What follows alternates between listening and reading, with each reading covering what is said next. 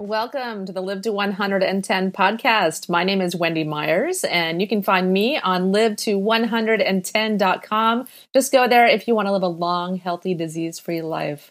Got all kinds of info for you on diet, lifestyle, detoxification, and surviving to 110. Today we have Ben Greenfield on the podcast. He is a fitness expert, a fitness god in my opinion. And he is going to be talking about what kind of exercise you should be doing if you have adrenal fatigue. I get asked this question all the time, and so I thought this would be a great podcast. And who better than a fitness expert like Ben Greenfield? Please keep in mind that this podcast is not intended to diagnose or treat any disease or health condition and is not a substitute for professional medical advice. The Live to 110 podcast is solely informational in nature for entertainment purposes only, so please consult your healthcare practitioner before engaging in anything that we just suggest today on the show.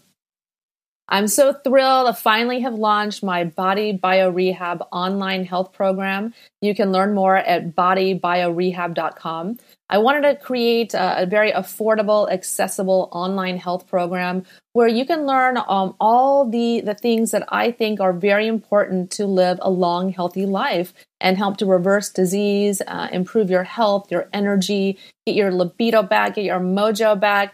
So I've created 5 modules: diet, exercise, stress, sleep, and detoxification. So go sign up at bodybiorehab.com and learn more. Our guest today is Ben Greenfield. He is the author of the New York Times bestseller, Beyond Training. He has a very balanced approach to fitness, nutrition, and health, which comes from his extensive experience in fitness and wellness industry as one of the country's leading personal trainers and wellness consultants. In 2008, Ben was nominated by the NSCA as America's top personal trainer. And in 2013 and 14, Ben was voted as one of the top 100 most influential individuals in health and fitness. As a public speaker on fitness, nutrition, and training, Ben has hosted several top-ranked fitness and health podcasts on iTunes, including Get Fit Guy, The Ben Greenfield Fitness Show, and Obstacle Dominator. Ben speaks around the world, and in addition to presenting at multi-day conferences in global hotspots as Dubai, London, and Thailand, he also is a regular speaker at Paleo Effects, actually happening in April, and the Ancestral Health Symposium. Ben resides in Spokane, Washington with his wife, Jessa, and twin boys, River and Taryn. Hi, Ben. Thank you so much for coming on the show. Hey, thanks for having me on.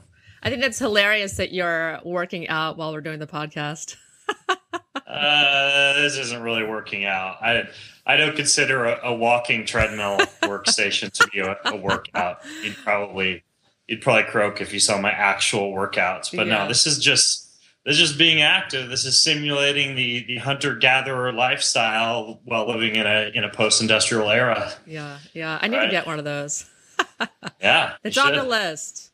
Yep, the pull-up bar in the door. Pretty much everything you need to fool your body into thinking that you're hunting and gathering and gardening and anything else all day long when all you're really doing is working on a laptop. Yeah, I need to fool my body more often. So why don't you tell the listeners a little bit about yourself and, pretty much your role as a fitness god? Fitness god.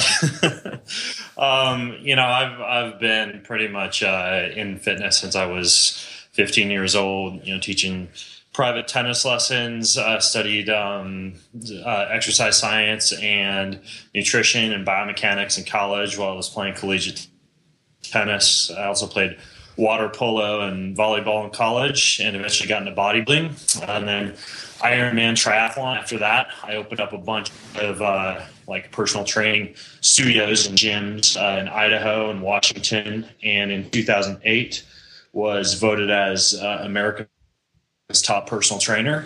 And about 6 years ago, started doing a lot more kind of online consulting and doing a lot more kind of like Skype work with folks. A lot more freelance writing, in terms of like my blog at bengreenfieldfitness.com, just turning out articles there. I've got a couple of podcasts I do on the side. And, you know, and I'm still racing, still, you know, doing camps and clinics and working out myself. But yeah, it's been pretty much all I've ever done is help people get fit, help people heal injuries.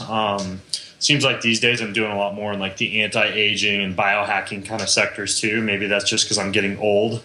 I don't know. Yeah. But yeah, I start getting a lot more worried about those things. How to biohack everything. Yeah, exactly. Yeah, it's kind of weird. Like, yeah, you start thinking more about everything from like skin and connective tissue and joints and living longer the older you get. And it's like my writings and my podcasts and my topics of choice seem to like be going more towards that. And, you know, I don't know what's going to happen once I'm like, you know, 6 years old. Maybe I'll start, I don't know, writing about what to whatever. do when you're falling apart.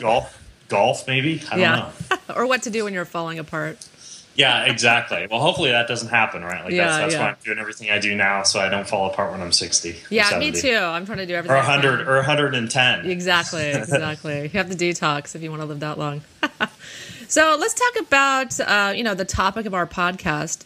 I get asked this all the time. What kind of exercise should people doing when they have adrenal fatigue?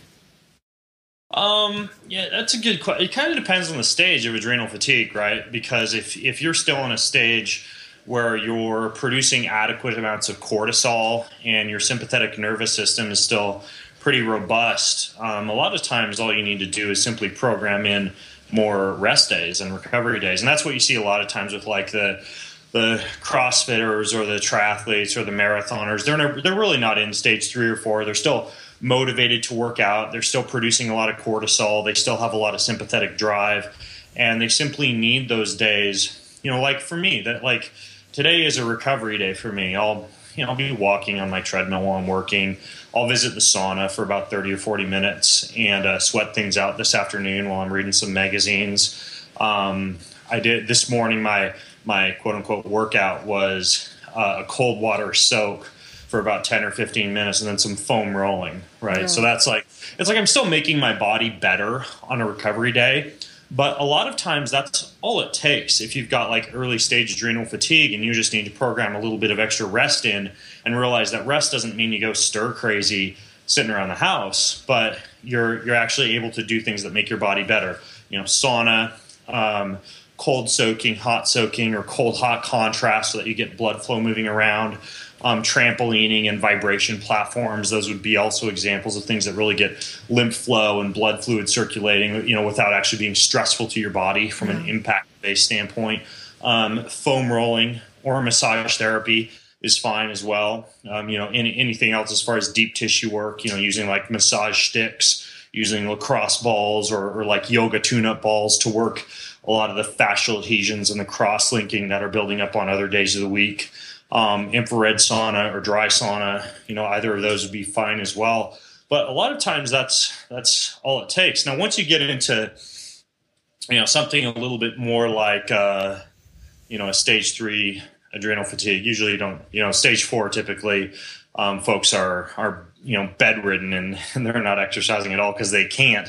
Yeah. But when you get to the point where you're really not producing much cortisol at all, there are a few other things that you got to do. Typically, I'll get a lot of people who are like Ironman triathletes, bodybuilders, folks like that who come to me, and they really are, if you look at like an adrenal stress index, for example, really rock bottom cortisol levels throughout the day, difficulty really getting much adrenal stimulus at all. You know, a lot of cravings for glucose and caffeine and other ways to get energy levels up simply because cortisol is not mobilizing liver glycogen the way that it should, and the energy levels are simply not there. In a case like that, a lot of times it takes a good 4 to 8 weeks to push the reboot button on the body. And in a situation like that, the type of workouts that I'll start folks off with are, first of all, some of the things that I just talked about when it comes to the type of things that an athlete who normally needs just 1 or 2 recovery days would be doing on those recovery days, right? So cold, hot contrast, sauna, things along those lines, you know, foam roller, massage. But typically what we'll also do is like yoga, Tai Chi, I'm a huge fan of as well for that, just because of its ability to decrease cortisol. We do a lot of nature walks a lot of sun exposure. So a typical week for like a 4-week reboot or recovery protocol would look like something like, if we were to look at 7 days a week, every other day you'd be going on a nice, easy 20 to 30 minute morning walk in the sunshine to start to jumpstart the cortisol levels in the morning and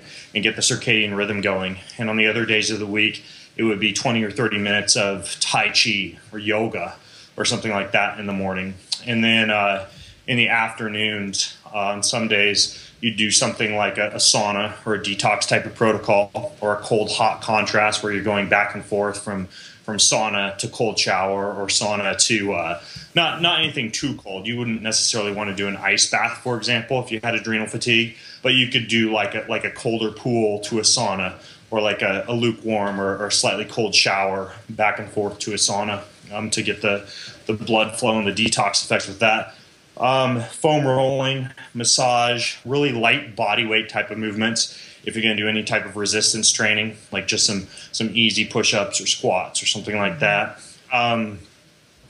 Those are some of the main things. And then once somebody has gone through a few weeks of that, what I'll typically introduce first is some way to increase blood pressure and increase heart rate, as well as build strength without actually stressing out the body.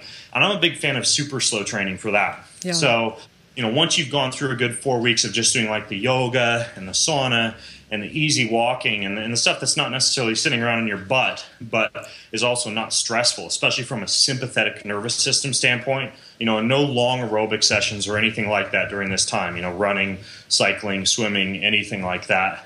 Basically, the next phase that you get into is you keep doing all that same stuff, but then you introduce just 2 or 3 times a week about 12 to 15 minutes of super slow training.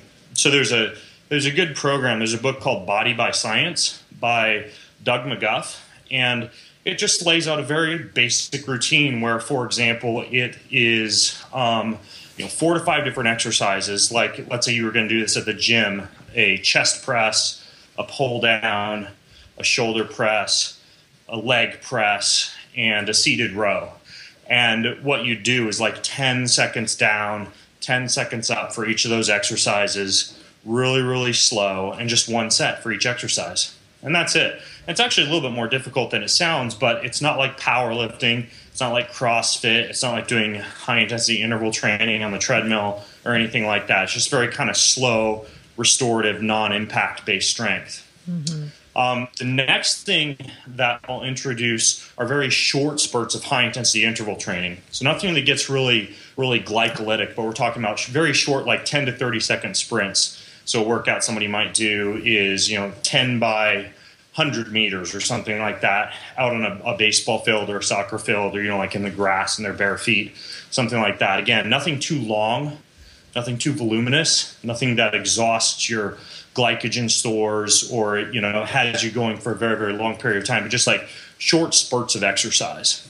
Now, at that point, once someone is doing the easy, light, restorative aerobics, they're doing a couple of those super slow strength training routines, and they're sprinting a couple of times a week, they're basically back to a program that's really more of like a longevity anti-aging program, right? Like that's really all you need to be doing for your exercise program, unless you want to start doing like competitive sports, unless you want to do a triathlon or an obstacle race or a marathon or something like that.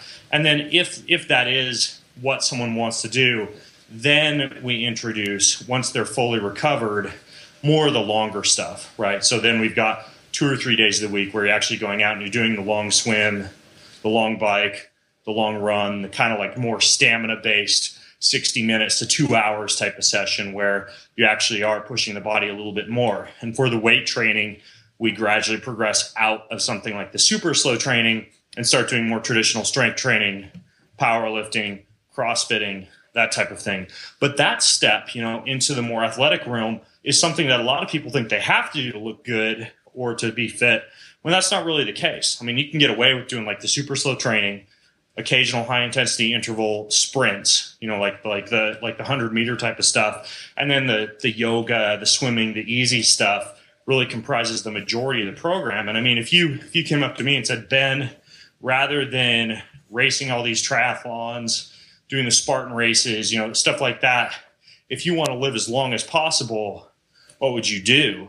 And I would switch into a program like that where I'm not beating up my body necessarily and draining it each week. Now, I personally, I have this deep-rooted desire to put a notch in the belt and go out and do these crazy feats of physical performance. And that's also, part of my living is I coach people and I have to spend some time in the trenches doing this stuff. But ultimately, if it was just about living long, I wouldn't necessarily be doing those things. Yeah. Well, I mean, you're the type of person, I think, that you probably have the genetic propensity, the genetic components to be able to do this type of physical exercise and perhaps not fall into adrenal fatigue. Can you talk a little bit about the differences that people have? Some people just don't have the genetic countenance, and they just fall apart if they do too much, long state cardio and, too much high intensity exercise, and they can easily fall into adrenal fatigue. Can you talk about that a little bit? Yeah, there are certainly genetic markers that are associated with, for example, ability to produce certain endogenous antioxidants that help with recovery.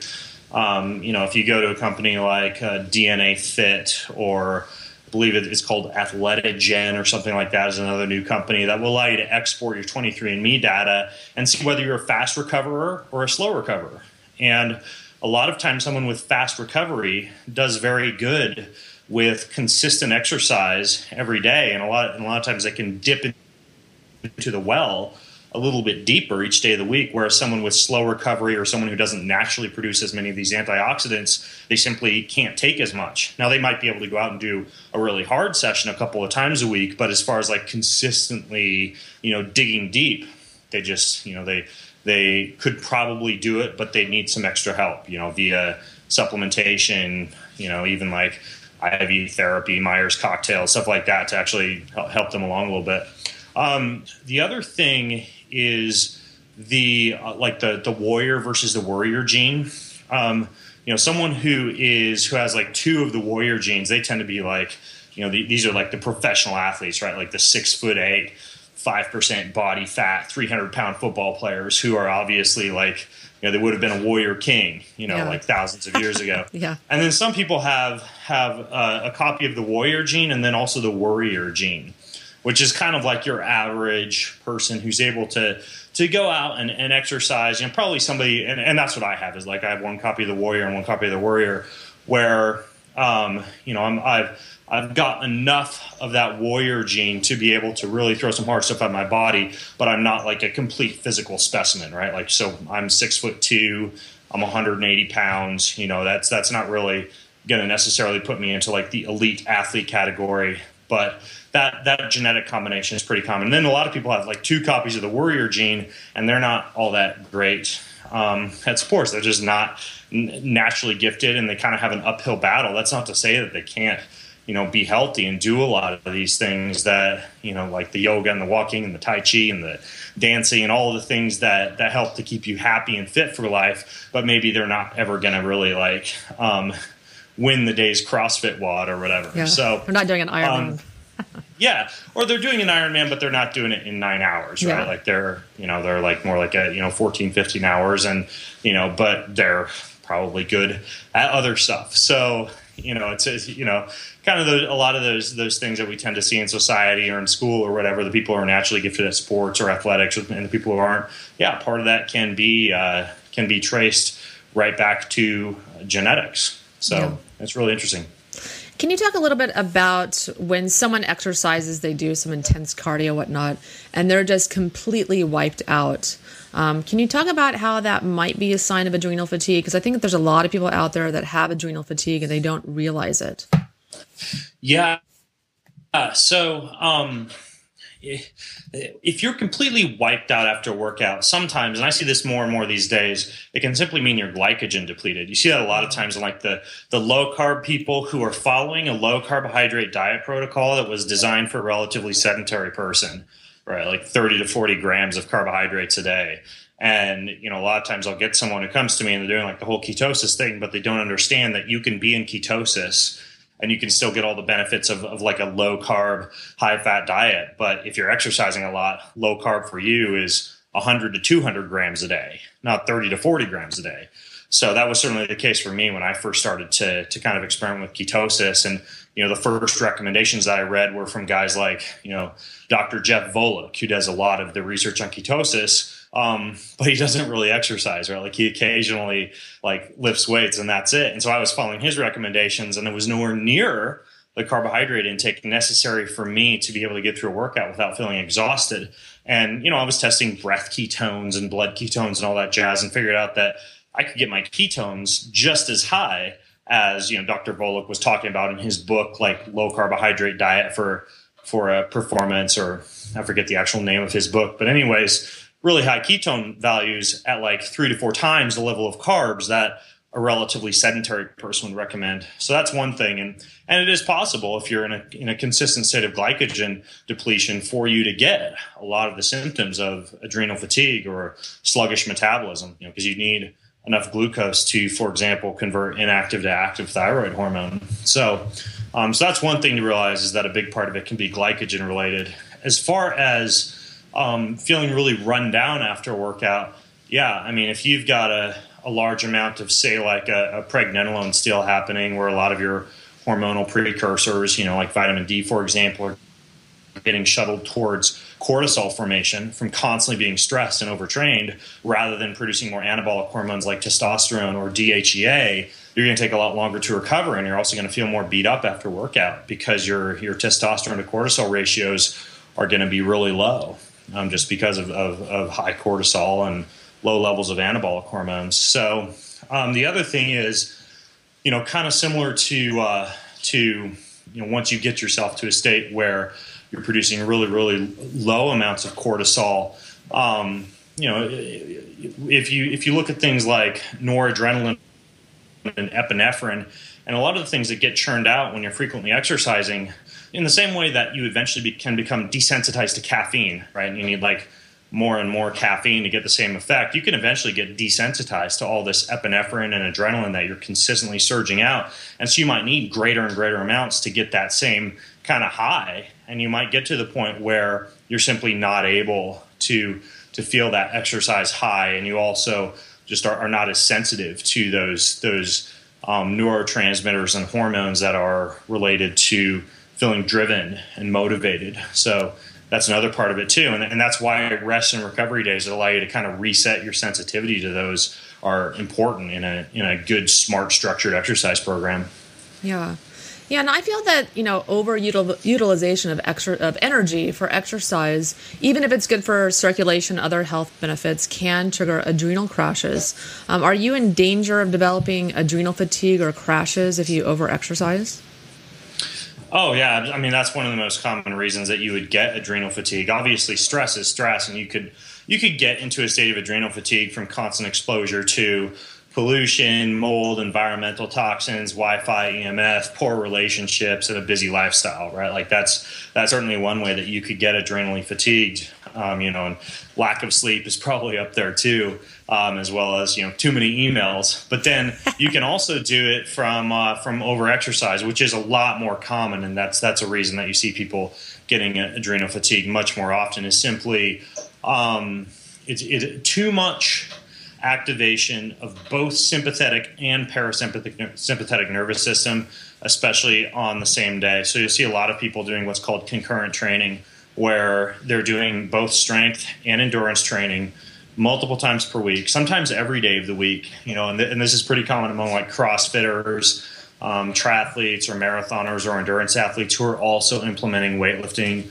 or strength training, or people who work with their hands, right? Like people working construction and stuff like that, who are also at the end of the day going out and doing bike rides or runs or swims or things of that nature. That's a really good way to deplete yourself very quickly, because you're beating up both branches of your nervous system almost every day of the week. So, that's where something like heart rate variability monitoring can come in handy, because a lot of times if you're waking up in the morning and you're doing a quick 5-minute reading on the strength and robustness and resilience of your sympathetic nervous system and your parasympathetic nervous system, you can see which is more beat up and which might need recovery.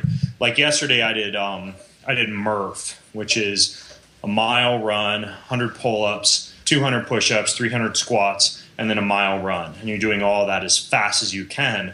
And when I did my heart rate variability measurement this morning, my parasympathetic, like my rest and digest branch of my nervous system, it was just fine. It was a nice, robust number. It was a very high, what's called a high frequency score on my heart rate variability. But my sympathetic nervous system was depressed. It was like under 1,000, which is a low score for me. And so, it's obvious that branch of my nervous system was really beat up. And whereas, a lot of times you'll see a CrossFitter like go back to the box to do another hard workout the next day, though it's good that today is a recovery day for me, or a day where I'm only doing something like, parasympathetic nervous system based, right? Like walking during a podcast, just because my sympathetic nervous system is beat up, I'm not ready to take it. So that's really the fastest way to adrenal fatigue, is to not pay attention to what energy system that you're working, and not giving that energy system enough recovery. Like if you take a hard weightlifting session, technically you could be recovered from a musculoskeletal standpoint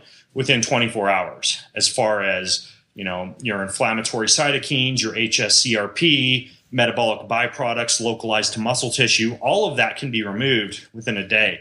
But as far as neuromuscular fatigue, nervous system fatigue, and adrenal fatigue, it can take 48 to 72 hours to recover from a tough workout. And we're talking about like say an Ironman triathlon, it can take 2 to 3 weeks. So, if you're not taking into account those recovery times, and not just paying attention to whether or not you're sore, right, which is typically musculoskeletal fatigue, but also you got to pay attention to heart rate and heart rate variability.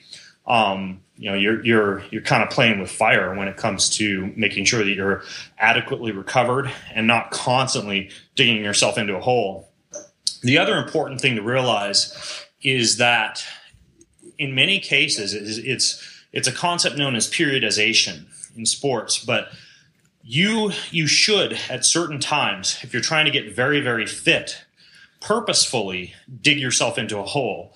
And for example, for like the Ironman triathletes who I work with, we'll get to a point where in those final 8 weeks leading up to the race, we're playing with fire, and we're getting very, very close to adrenal fatigue, very, very close to digging ourselves into too deep a hole. But then once you program in what's called a taper, which is a period of time full of rest and recovery, and a period of time during which like an athlete often goes nuts because they're just like not doing as much as they're used to, you get what's called supercompensation, where you get into a very low without getting into full-on adrenal fatigue, but you are beat up. Like you have days where you just don't feel like working out and you got to go out and do it anyways. But then once you rest and recover from that, you get supercompensation and a big boost in fitness that you would not normally have experienced. So, it can be a delicate process, and that's where measuring, doing, like most of my athletes do quarterly blood and biomarker testing, daily heart rate variability testing, so that we know if they're getting to the point where they're very, very close to adrenal fatigue or overtraining. Yeah. Yeah, and I think an exercise program should be designed specifically for the level of adrenal function. You need to keep a pulse on your energy levels and how you feel so you don't overdo it. Can you talk a little bit about that? Really, listening to your body and tuning into your body? Yeah, exactly. I mean, you can't necessarily follow what's in Men's Health or Women's Health magazine and expect it to work for you. And that relates to what I mentioned. It can be tough to do an adrenal stress index every day, and expensive to look at salivary cortisol and DHEA, 4 times a day, every day. But you can look at corollaries, right? You can look at heart rate variability. That's a perfect example. Heart rate is another good example, meaning that, a lot of times people think that the lower your resting heart rate gets, the better, right? Like the more fitter you are, because your stroke volume is increasing. You're pumping out more blood with every beat of your heart. So therefore, if you're having to pump less times per minute, you must be getting greater blood volume and better heart efficiency, better cardiovascular efficiency. But in people who are already fit, a sudden drop in heart rate can be indicative of a risk for adrenal fatigue or overtraining syndrome. And then the same, heart rate variability I already explained, but that's another thing where if there's a sudden drop in heart rate variability or a consistent daily low heart rate variability in someone who normally has a high heart rate variability, that's another thing that you need to pay attention to. And that's going to change from person to person. And a lot of times, interestingly, it can change not just based on exercise, but also on travel, circadian rhythms, work stress, relationship stress, whether or not the Wi-Fi router is off at night or on at night. Little things like that add up pretty quickly when it comes to something like heart rate variability. There are other things that you can look at. I mean, fluctuations in weight, like a sudden drop in weight, can be a warning sign. Standing up and sitting down and feeling dizzy when you go from a seated to a standing position, that can be another warning sign. Feeling like the legs are really loaded with lactic acid every time you go up a flight of stairs. A lot of times that can either be a warning sign that you're getting close to adrenal fatigue or that you're very low on glycogen. Sometimes both. There's a really cool tool. It's called RestWise. I don't remember what the website is. It might be restwise.com, but they allow you to, when you wake up in the morning, track like 9 different variables, from your mood to your heart rate to your urine color to your weight to your heart rate variability, to kind of give you a running metric that you can look at. And I mean, if you wanted to pull in as many variables as possible, that's a little bit more of a laborious process, in my opinion, that more of like a very serious athlete or someone who's, say really putting a lot of their life into getting ready for like an Ironman or something like that might do. That it's a useful tool. I find that most folks, even people who aren't very serious about sports, but just want to be in this game for anti-aging and longevity. I like the concept of just doing heart rate and heart rate variability, simple 5-minute morning measurement every day. And it gives you a lot of data. And that's what I personally do, is just that measurement. I think it's really important also for people to kind of keep in mind an adrenal budget where you can't do everything. Mm-hmm. You can't not sleep and work out 5 days a week and eat too many carbs and, drink alcohol with your friends on the weekends. Like, there has to be a budget. Can you talk a little bit about that? Yeah, I mean, that's a perfect way to express it, is a budget. And it doesn't mean that you can't do some of those things, but what you need to understand is you have to plan. So if you know that you're going to be out drinking with your friends on Saturday night and there's a big party, you either are going to need to program in a recovery day on Saturday or a recovery day on Sunday to account for that. You can't just throw that at your body, unless you're, I guess, like an 18-year-old college student. Yeah. I know I was more robust when I was in college, and expect it to bounce back. The same could be said, for example, for relationship stress, right? Like if you're going through a difficult time with a spouse or a loved one or a pet or a child or something like that, you're going to find that there can't be a disconnect between that and your exercise routine, and you may have to program in a week. I had a client who recently finished up about 2 weeks of international travel. He was just all over the place. He was speaking. He's a high-level CEO, and just like a lot of stress. And he was working out during that time. Like, I know that's what he needs to stay sane. So I was programming in workouts for him. And, most of those 2 weeks he was working out. But by the time he got home, I knew his budget was pretty close to empty. And his entire week for that week when he got home was basically yoga, easy walks, couple of easy swims, a lot of time spent in the sauna, and just 7 days, right? Like, of repaying that budget and rebuilding the bank account of stress again, so that he would be able to start delving back into some of his other goals once he'd come out of that de-stress period. And he could start to focus on things like building muscle, burning fat, boosting VO2 max, and some of his other goals. But yeah, you always have to take into account that budget, and you can't just kind of like throw stuff willy-nilly at your body. Yeah, I think it's such an important point. You can't do everything. You have to make choices in life about what your priorities are and follow those goals. Absolutely. Yeah, exactly. I have a question I'd like to ask all of my guests. What do you think is the most pressing health issue in the world today? Oh, gosh. It kind of depends, because, for example, I'm a big fan of World Vision, the charity that helps to get water to people in developing countries who have no access to clean water, and to clothe children who can't be clothed, and to provide food for folks. And obviously, basic, like you look at Maslow's needs, right? So it's just like these people is just like basic food, water, shelter. And when I'm talking with people who, I'm trying to get them off their butts to do something like a standing workstation or reduce the amount of sedentary activity that they have during the day, certainly that's a pressing need in America, right? Like the whole, just getting people out of the mode of sitting all day long and then fighting that with an exercise session at the end of the day. And I would say that, in modern developed, first world countries or whatever, that's the biggest thing, is just like getting off your butt and moving and hacking your environment so that you're not sedentary all day long. But then in a developing country, all of a sudden that doesn't seem very important at all. All of a sudden it's like it's clean water and it's food and it's shelter and it's HIV and all these other issues that are way more serious than all of us fat Westerners trying to get off our butts. Yeah. So it kind of depends. But ultimately, where we're living, and probably for the majority of our audience, it's basically figuring out ways that you can be more active during the day, and figuring out ways, especially so that you're not like sitting with your glute muscles turned off, your hip flexors shortened, your low back basically compressed, your neck thrust forward, and then you get up, you try to exercise, and you get injured because everything is just biomechanically off. If you look at our ancestors, they did not spend as much time each day sitting as we do. And I'll be going over to my kids' school after we talk. They have a talent show over there, and one of the things I'm doing is getting standing desks for each classroom, so that kids grow up not only able to stand, but also aware of the fact that you don't have to sit to get stuff done, right? Like sitting does not have to be the go-to posture during the day. And in our house, we kind of follow that rule of you sit to eat, right? Like that's the time when you want a lot of parasympathetic nervous system activation and you want to be relaxed and in that posture.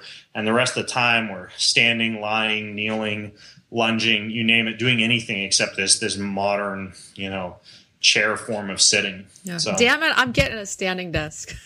Where do you get one? Where do you get a treadmill desk? Or what brand do you use? Well, until this year, I just had a cabinet in my house that I had a little shoebox on top of, right? And that was it. Yeah. And that was what I did for, like 4 or 5 years.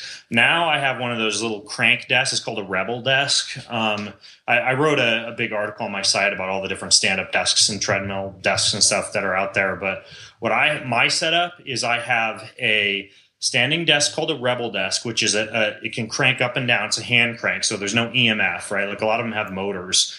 This one doesn't. My treadmill is a manual treadmill. It's called a TrueForm. I got a TrueForm because I can run or walk on it, so I could do a workout on it if I wanted to, but I can also walk very slowly. And again, no motor, no EMF. Yeah. And then I also have basically a very dense foam mat called a Kybounder that's next to my desk, so that if I'm not on my treadmill and I'm standing, I'm not on like hard carpet all day long, but I can kind of shift my body weight to different muscles, so there's not any overuse injuries that are occurring while I'm standing. And then I also have this little stool that I can lean against if I need to lean, and that one's made by a company called Focal Upright. It's called a Mogo. And so and I've got little like foam rollers and stuff in my office, so it's like a little playground, right? So like all day long I can be in different positions. There's a pull-up bar outside that I can go hang from like a monkey. So I just try and subject my body to all sorts of different positions all day long. So it's a gym / office. Yeah. Yeah.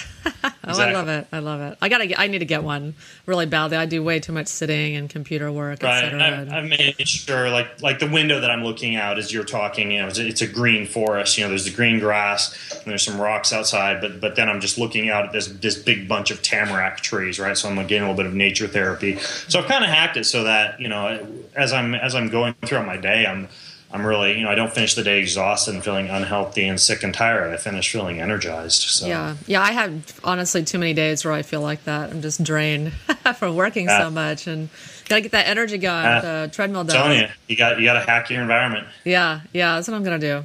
It's on the list. So tell us about your book, Beyond Training. Beyond Training it's as the name implies, everything that goes beyond the workout. Right, because I worked with so many athletes and weekend warriors and recreational exercisers who really kind of did have the exercise thing down, right? Like they're working out, but everything from like digestion to sleep to recovery to hormonal balance to stress control to like really good nutrient-dense nutrition was not happening. So, this book is basically a culmination of about 10 years of time spent in the trenches just helping people navigate everything that assists with longevity and anti-aging and performance and fat loss and recovery that goes beyond just the workout. So all those things that you have to take into account. And so it's like 500 pages worth of, biohacks and meals and recovery tools and everything else necessary to kind of keep you in the game long term and ensure that you're not just getting performance, but that you're also getting health. Yeah. Well, thank you so much for being on the podcast. I really appreciate it. I'm glad we're finally able to record it. And I was on your podcast, so listeners can go check that out on HTMA. That's right. And I gotta thank you for the hair mineral analysis. We identified manganese as kind of a big culprit, and I now have, because I was on well water, I assumed I was pretty good to go on that. And was already filtering out bacterial-based iron, but now I've got a really good manganese filter added on that. Perfect. So filtering that out of the water, and I want to test here pretty soon and see how that reflects in the hair mineral analysis. Yeah, we'll definitely do a retest for sure. Yeah. So I've taken that into account for sure, and I'm also based on the copper issue. I've decided that probably one of the better things that I could be doing is more of like a daily sauna treatment, and so I'm in the upstairs closet, what was supposed to be my wife's sewing equipment closet. I'm basically installing a full-on like walk-in infrared sauna up there. So that'll be right next to the bedroom, and I can just roll out of bed and go sit in there in the morning for my for my meditation and my breathing and everything. So that's perfect. That sounds perfect. Yeah. Yeah. A lot of people are surprised. They're drinking well water, thinking they're doing so good with their water, and they get the manganese, iron toxicity surprise, and even uranium as well. Yeah, exactly. So, thanks for going through that with me. Yeah, for sure. Well, Ben, tell listeners where they can find you and about your other podcasts, et cetera. Yeah, the best place to go is just bengreenfieldfitness.com. You can use that as a portal to get to my podcast and my articles and things of that nature. And I'm always trying to put out good information for folks. Let's see, what did I talk about this week? I believe this week was the effects of marijuana on physical and cognitive performance. And then the podcast this week is on hydration and electrolytes, and specifically how to find out your own unique sodium loss in your sweat, how to replenish that accordingly, and how to ensure that you're staying hydrated during activity and during your day-to-day routine. So, I'm always trying to put out something kind of cutting edge when it comes especially to like performance, biohacking, nutrition, that type of thing. So bengreenfieldfitness.com. Yeah, you have a lot of really unique podcasts. You've been doing it a long time too. You have over 300 podcasts. Yeah, they're probably unique just because I've gotten bored with all the same old stuff. So now I'm just delving into everything else. Yeah, I'm doing one on Lyme disease soon. Really going there with very niche podcasts. But yeah, nice. Ben, thank you so much. I live out in the forest where there's lots of ticks, so I'll listen to that one. Yeah, for sure. Yeah, it's really much more common than people think. I'm catching a few clients that have it. Yeah, and I hunt deer a lot too. So when I've got my arms up to my elbows in the gut of a deer and my head right next to its hide, I see just like ticks floating off this thing. It always makes me nervous with the Lyme disease thing. But yeah, not to gross anyone out. But you're probably good in the sauna. That'll keep the viruses in check, etc. There we go. Yeah. Sauna will cure everything. Cure everything. It's a cure-all for sure. Well, Ben, thanks for coming on the show. And listeners, you can learn more about me at live to110.com. Learn all about natural healing, detoxification, and my version of paleo, modern paleo. Thank you so much for listening to the Live to 110 podcast.